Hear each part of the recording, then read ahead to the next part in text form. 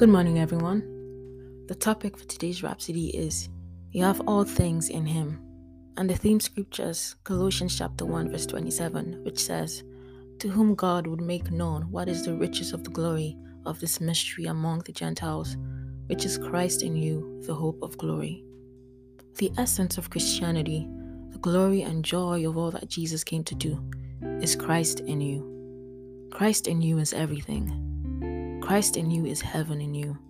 It's divinity in you. Now that you have Christ, you have everything. No wonder Paul said in 1 Corinthians chapter 3, verse 21, Therefore, let no man glory in men, for all things are yours. Hallelujah. Here's something remarkable to ponder on. Romans chapter 6, verse 23 says, The gift of God is eternal life through Jesus Christ our Lord. That's a fundamental truth of the gospel. However, as you get higher in the understanding of the gospel, you'll discover that Jesus really doesn't stand away and give you eternal life. He is himself eternal life. In giving you eternal life, he actually gave you himself. Hallelujah. The moment you come to terms with this reality, it will change your thinking and prayer life. You stop asking God for things. If it's true that you have Christ, and thank God it's true, what then could you possibly be in need of? Christ is everything, and everything is in Christ. Stop asking God for what you already have in Christ.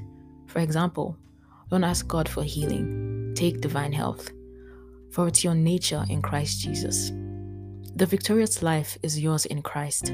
Everything you require for an extraordinary life of glory and righteousness is already yours in Christ. We see this in 2 Peter chapter 1, verse 3. Now you can understand why the Lord Jesus said in Luke chapter 12, verse 22, Take no thought for your life, what you shall eat, neither for your body, what you shall put on. He is your sufficiency. In him you have all things. Hallelujah. Repeat this prayer after me. Blessed Father, I thank you for giving me all things in Christ Jesus. Christ is my all. In Christ I have all that I require for life and godliness. I have all that I require to live triumphantly and please you in all things. Hallelujah. I encourage you to take the further study from 2 Peter chapter 1, verse 3 and 1 Corinthians chapter 3, verses 21 to 22, the Amplified Classic Version. God bless you.